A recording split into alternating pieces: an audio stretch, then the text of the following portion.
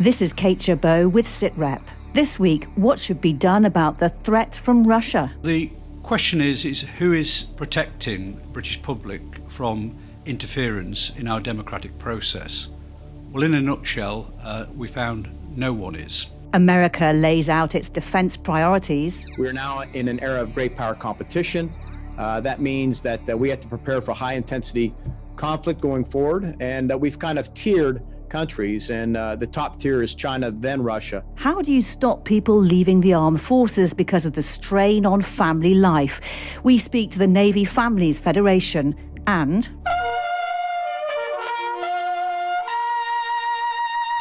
the Duke of Edinburgh hands over his role as Colonel-in-Chief of Britain's largest infantry regiment. The government is considering new legislation to help counter threats from hostile states. The announcement comes after the publication of the Intelligence and Security Committee report, which said Russia had both the cyber capabilities and the malicious intent to target the UK. It claimed the government made no effort to investigate claims of Russian interference in the EU referendum and criticised intelligence agencies for not prioritising the issue. Committee member Labour's Kevin Jones says the broader failures of government and the security services had to be addressed. So the question is who is protecting the British public from interference in our democratic process? Well, in a nutshell, we found no one is. We found the defence of the UK's democratic process is a hot potato. No one was prepared to accept their overall lead. This needs to be gripped now. The government has rejected the allegation that it actively avoided investigating. And speaking in the Commons, the Prime Minister Boris Johnson defended his government. There is no country in the Western world that is more vigilant in protecting the interests of this country or the international community from Russian interference. And in fact, we are going further now, introducing new legislation to protect critical national infrastructure and to protect our intellectual property. Well, joining me now is Jonathan Isle, Associate Director of the Royal United Services Institute, RUSI, and our defence analyst, Christopher Lee.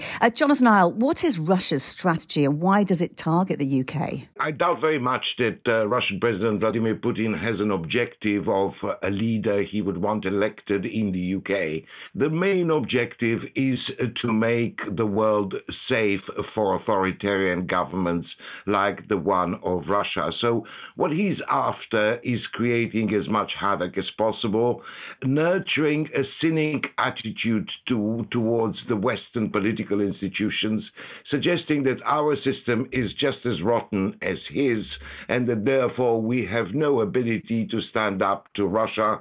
So what we have seen is a constant attempt to simply create havoc. Now, why the UK in particular? Partly because it's seen as very close to the United States, partly because it's one of the key military powers in Europe, and therefore knocking the UK out of European calculations would be considered as a very useful mechanism for Russia. And Jonathan, we're hearing greater powers could be given to defence and intelligence organisations. Will there be a greater emphasis on combating cyber threats? Well, there's no question that there will be greater emphasis on combating cyber threat. The government denies the allegations that were made by MPs that somehow the security services were not alert to what is going on. But I think most decision makers in Whitehall would accept that probably we didn't pay enough attention to these things. And yes, at some point, we tended to dismiss these mischief-making from Russia as being inconsequential. In fact, it's very obvious now that even if the Russians were not able to change electoral results, they were able to change the political debate, and they were able to nurture a sense of cynicism about our political institutions. And Christopher Lee, does this report show, as some argue, the changing nature of conflict? What we're seeing is the vulnerability of systems in the United Kingdom, and including the political system in the United Kingdom, to cope with them and update the counterintelligence systems. MI5 can see a problem and instigate an investigation. MI6 can't do that. GCHQ can't do that. And one of the considerations might be in the future as a consequence of this is whether the government says, okay, MI6 should be able to go off and start an investigation of its own. I'm not sure MI6 would want to do that, because you start getting into rubbing shoulders with the whole political definitions of any investigation, because every time you start an investigation, somebody has to say, hang on, is there a political edge to this? And if there is a political edge, we don't want one of the intelligence agencies going off and doing it by itself. Jonathan, there are suggestions that a foreign agents register could be introduced, which would require people working on behalf of foreign states to register their activities. Other countries have similar registers, don't they? They do, and the success of such measures is very limited indeed. So I think in many respects the government is basically engaging with only one element of the story. It may be helpful to have some people in the UK registered as foreign agents or lobbyists, but let's not forget that the legislation existed and was very powerful in the case of the United States, and that did not prevent Russia's intelligence agencies from trying to meddle in the 2016 presidential elections. So it's only part of the answer. Many of these activities, many of these nefarious activities are taking place online from a variety of bots, or indeed computers that are seized and transformed into weapons themselves outside the jurisdiction of the United Kingdom. So I think one needs to concentrate much more on the content that is available online and on the strategies of undermining UK security from the outside, not necessarily by agents who are in the UK registered as, let's say, lobbyists for Moscow. And Christopher, we've also seen a major Russia exercise recently involving 150,000 servicemen, according to Russian media. What do you make of that? In September, there's going to be a massive Russian exercise defending what it fears to be the weaknesses in the western, southwestern districts of its operations, is able to put together operations like this. And it needs to, because it knows the weaknesses are. Last November, there was a meeting in Sochi where President Putin was in the chair as Commander-in-Chief, Supreme Commander-in-Chief. And he identified about 5 different very strong weaknesses. And so this exercise that we're seeing now is to test those weaknesses. In other words, are you ready to go to war at short notice, or to go to the transition to war at short notice? Well, relations with China have also been in focus this week, with the visit of the US Secretary of State Mike Pompeo to London and a speech by the US Defense Secretary Mark Esper to the IISS. Our national defense strategy says we are now in an era of great power competition. That means that we have to prepare for high-intensity conflict going forward, and we've kind of tiered countries, and the top tier is China, then Russia. And so that's why I've put particular emphasis on those 2 regions, and in particular the 2 commands responsible for them, Indo-PACOM and European Command, respectively. Well, earlier I asked Lewis Lukens, a former United States ambassador and the Deputy Chief of Mission to London until last year, for his response to the comments. Well, I think it's very significant, and it reflects a shift in the Trump administration's posture toward China. You'll remember that the first couple of years of the Trump administration was really focused on a trade deal and trying to work out a deal that would benefit American farmers, especially, and American consumers. But as the election is approaching in the United States, China is becoming much more of a hot-button issue. And really both candidates are trying to outdo each other in who can be the toughest on China. So we're seeing a decoupling of the relationship, not just economically, but there's military tension. And certainly on the sort of the technology and intellectual property theft front, there's a lot of tension. And you may have seen that the U.S. government announced that we're shutting down the Chinese consulate in Houston. That's a really big move and a very significant move, which will almost certainly result in retaliation from the Chinese shutting down one of our consulates in China. But what is the danger of ratcheting up the rhetoric on China and raising tensions further? Do you accept there is a danger? Well, there's certainly a danger, and there's always a possibility that things will spin out of control, and there's always potential for mistakes. There was an incident some years ago where a U.S. Navy plane was accidentally, we think, shot down over China and landed on Hainan Island. And the crew was kept captive for some weeks while diplomatic negotiations went on to free them. those kinds of incidents can very quickly flare up into a more sort of aggressive military posture. And I think nobody wants that right now. But the difficulty is that when you're sort of fighting with China on trade and technology and all these other spheres, it's very hard to separate an incident like that. So I think everyone is sort of hoping that things will not get too tense.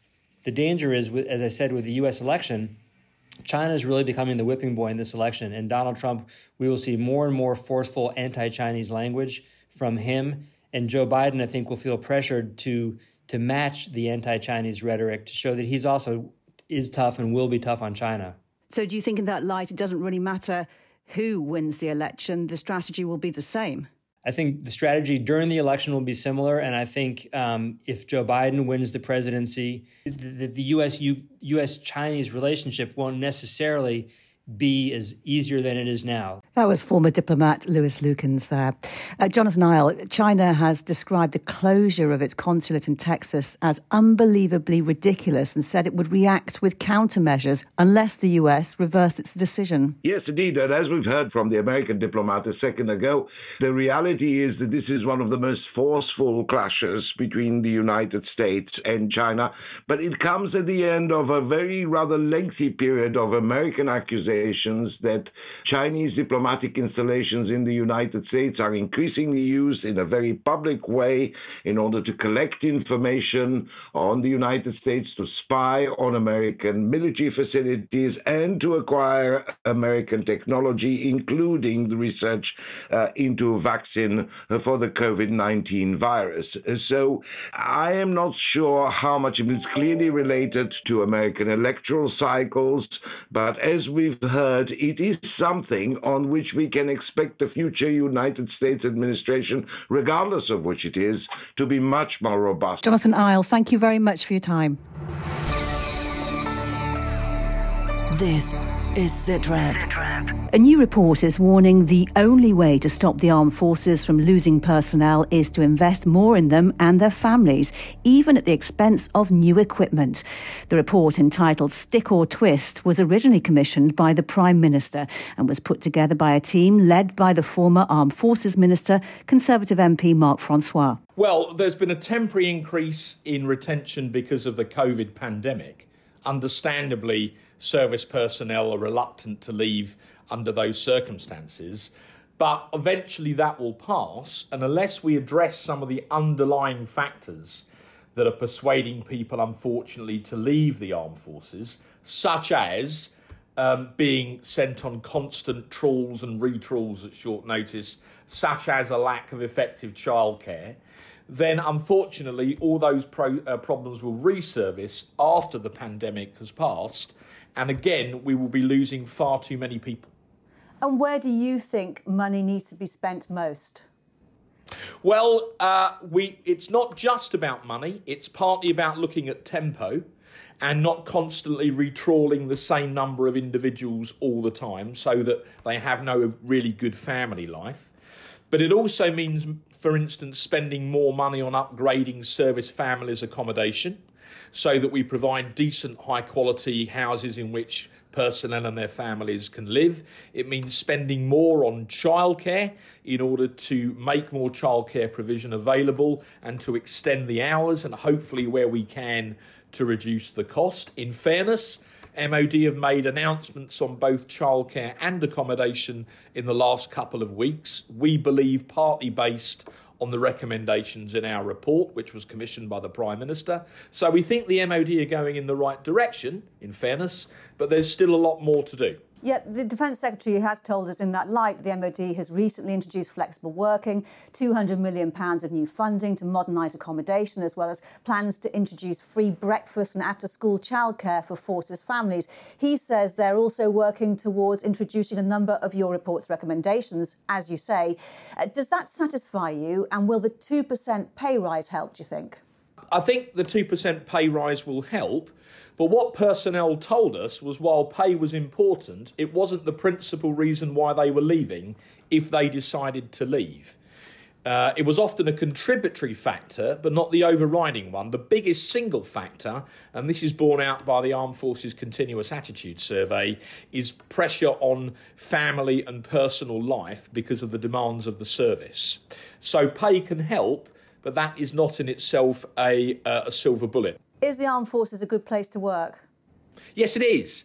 I served, albeit as a reservist, during the Cold War. It's still a great place to work. It's still a great place to serve your country. When people leave the armed forces, as all the statistics show, they're immensely employable. You can still have a very worthwhile and fulfilling career in the armed forces defending the freedom on which our democracy depends. We still owe these people an immense debt, but we need to look at the pressures on them and their families, their access to childcare, the quality of their housing. If we're going to persuade these people to stay in the military, we've got to spend a bit more money on them and their families in order to improve their quality of life. And if that means we buy a few less F-35s, so be it. That was Mark Francois. Well, the team gathered evidence from a wide range of sources, including the Naval Families Federation. Paul Osborne asked its chief executive, Anna Wright, for her reaction to the report. 83% of naval families work. I think he was really surprised to hear that aspect. All of the things that were raised were completely known to me, having done this job for 5 years. You say no surprises for you, but it was perhaps surprising for those in government or in Parliament to hear some of those. Is it worrying that it took until now for those in Parliament to realise? I think they have known about these issues for quite some time, and certainly for the last 5 years, we and the other federations have been representing lots of these issues, and there has been progress on some of these issues, I'm pleased to say. It's always helpful to have feedback and to have it heard at the highest levels. For the Navy, 37% of us don't live near bases. We are dispersed in every county in the UK. And so we're just living our lives in the community. But we have this challenge that our partner is away for long periods of time. And so it's that aspect that I'm keen is represented. Now, a couple of weeks ago, the government announced plans for a new childcare scheme for military families. It's going to be piloted in one part of the country and then with the hope of it being rolled out more widely. Are you happy with the level of support that's on offer? It's actually my number one issue, my top 10. I am thrilled that we've got over the line and that it's recognised that this is an issue. This is the start. This is a pilot. The best news for me is that for the naval service, it will include dispersed families. They will be eligible for it. So it's by all means not a total solution, but it's going a long way in terms of recognising this as an issue for our families. So I'm delighted. Also, this week, of course, we've had the announcement of a pay rise for the armed forces of 2%. Do you think that's going to make a difference? I think that because of COVID, people will be seeing it through that lens. Obviously, we've had several years of a pay freeze before the recent increases. And so some people may feel actually this isn't enough, but many people will feel pleased that they've got something and that it is reasonable at this time. Would you like to see those kind of rises continue? Because obviously what we do know is that at some stage, all of this money that's being spent is going to have to be recovered. That might mean cuts for departments. That might mean cuts for the MOD. Yes, I think the time of this report is important because I think the first recommendation is about not relying on an economic downturn. I think it's expected that retention won't be an issue possibly for the next couple of years. And so there may be a temptation to take an eye off the ball in terms of retention and focus on other things. And I think that would be a mistake. While there is buoyancy in the service in terms of manpower numbers, there's an opportunity to look at it and to make the changes that are necessary so that in the longer term, retention won't be an issue when we come out of the economic downturn. That was Anna Wright, and listening to that was Christopher Lee. Christopher, Anna Wright is warning there that retention shouldn't become less of a focus now we're in an economic downturn. I don't think it is. 2017, so three and a half years ago, in fact, the Chief of the Defence Staff himself, General Nick Carter, said he thought that retention was the biggest problem that they had to pay attention to. You can send a load of guys around and they look at the walls and they see mildew on the walls, or they say the beds are not very good. These are largely for people that are where they're serving on duty. It is not a question of families. And people in the past have left for family reasons. Where does your child want to go to school? Is there a disruption in the family anyway, as there are in families all over the place? But I think certainly that this particular Chief of the Defence Staff has got retention right at the top of his list on how you keep your Army and Navy and the Air Force running. Now, Exercise Merlin Storm has been taking place in Wales and the southwest to prepare troops who are going to be deployed to the Caribbean. The exercise takes place on a regular basis, but this year it's focused on the personnel changeover for those who could be helping with humanitarian relief during hurricane season. Run by Commando Helicopter Force, the skill of the air and ground crews is tested so they can be ready for any deployment. Bryony Williams has more. This is the sound of a Merlin helicopter. Royal Marines are practicing fast roping out of it as part of Exercise Merlin Storm. Because on any deployment, Commando Helicopter Force needs to be able to protect itself. All elements of CHF are put through their paces for any eventuality. You can't land and refuel helicopters in isolated high-threat areas without being able to protect yourself. Captain Paul Fleet is Motor Transport Officer for Commando Helicopter Force. So as the Marines, we are commandos first, and we deliver the protection to the battlefield helicopters. And it's a unique capability that we work very hard to uphold. Which is why identifying and defeating the enemy on exercises like this in South Wales and across the southwest takes place.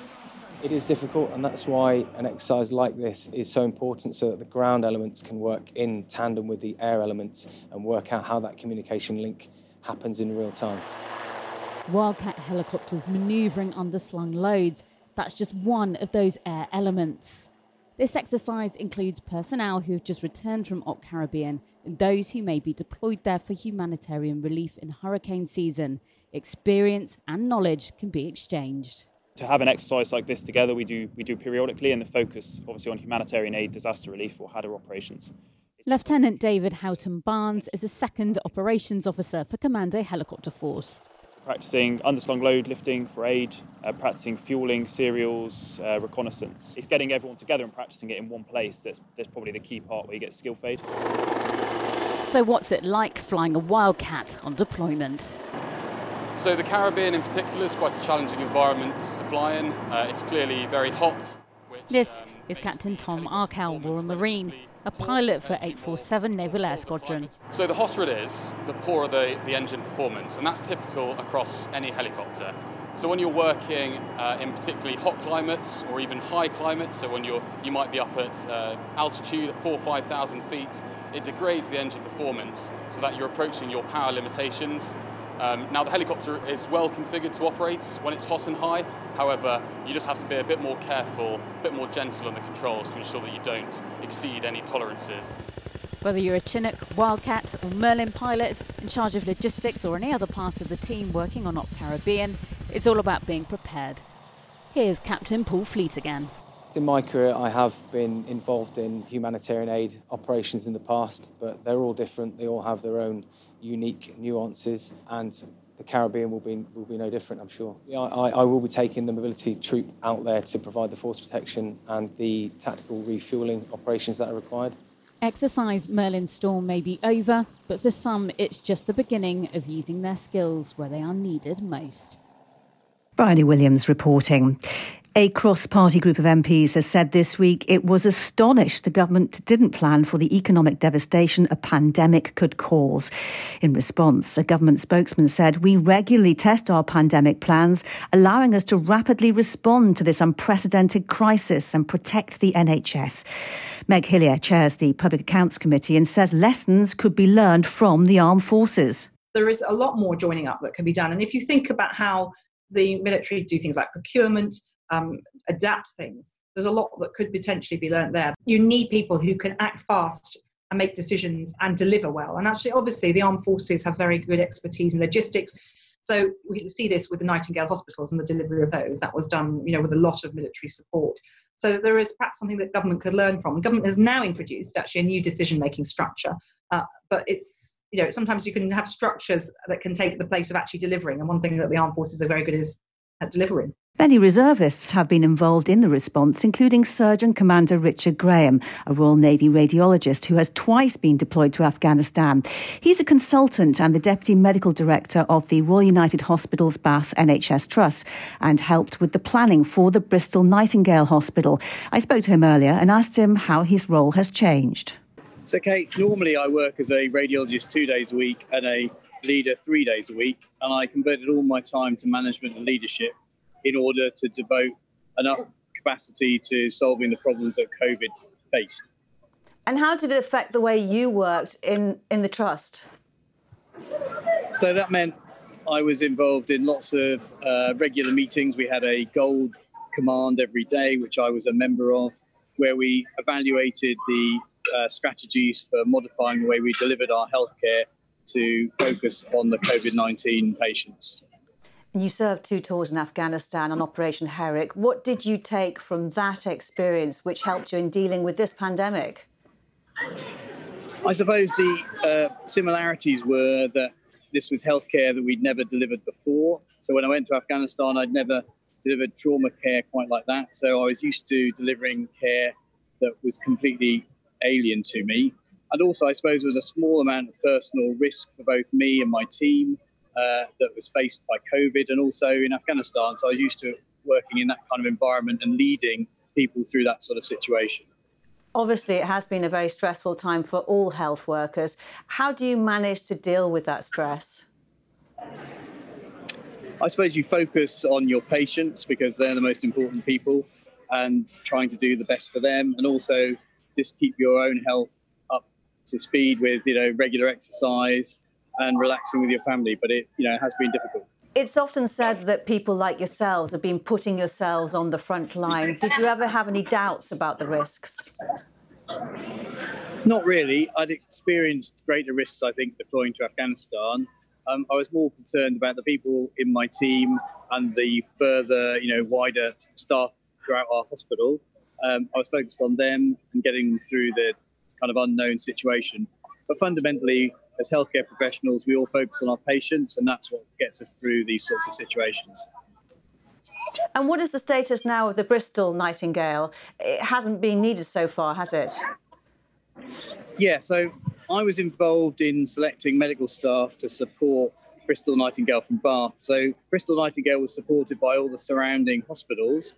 And then together we've worked as a coalition to work out how best to use the hospital. So at the moment, it's mothballed, ready to be used at a few days' notice if we get a further surge of COVID-19, but we don't need it currently. Yeah, you say it's mothballed, it's ready. Are there any preparations that need to be made in case there is a second wave? So the initial staff are already trained and they're ready to go should the balloon go up, as it were. And there's equipment sitting in warehouses ready to be deployed into the hospital, ready for action. So it can be activated very quickly. And how would you put this experience during the pandemic in the context of your career? How would you place it? I think it's definitely a career-defining moment, rather like deploying to Afghanistan. Similarly different and similarly challenging. It's something that I've enjoyed being part of, but I'd be quite happy not to do again. That was Commander Richard Graham. This week, the Duke of Edinburgh came out of retirement to hand over his role as Colonel-in-Chief of Britain's largest infantry regiment, the Rifles, to the Duchess of Cornwall. We would like to wish you fair winds and following seas.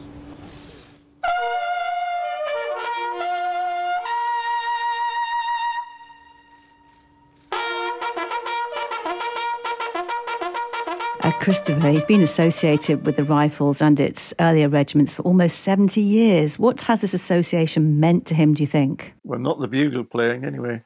The connection is military for the whole royal family. Prince Philip was born in Corfu, and it was during a revolution. And what does he do when he comes as a refugee, a royal refugee, into mainland Europe and Western Europe? He joins the Navy. He has been military all his life. He just looks the part. They all do. Watch the royal family. When they bought uniforms, They walk differently. Their instinct is be in the military. And that is it from me, Kate Chabot, and from Christopher Lee and all of our guests. Don't forget, you can always get in touch with us on Twitter. We're at BFBS SitRep. And while you're online, why not subscribe to the podcast so you never miss an episode in future at bfbs.com/sitrep. For now, though, thanks for listening. Goodbye.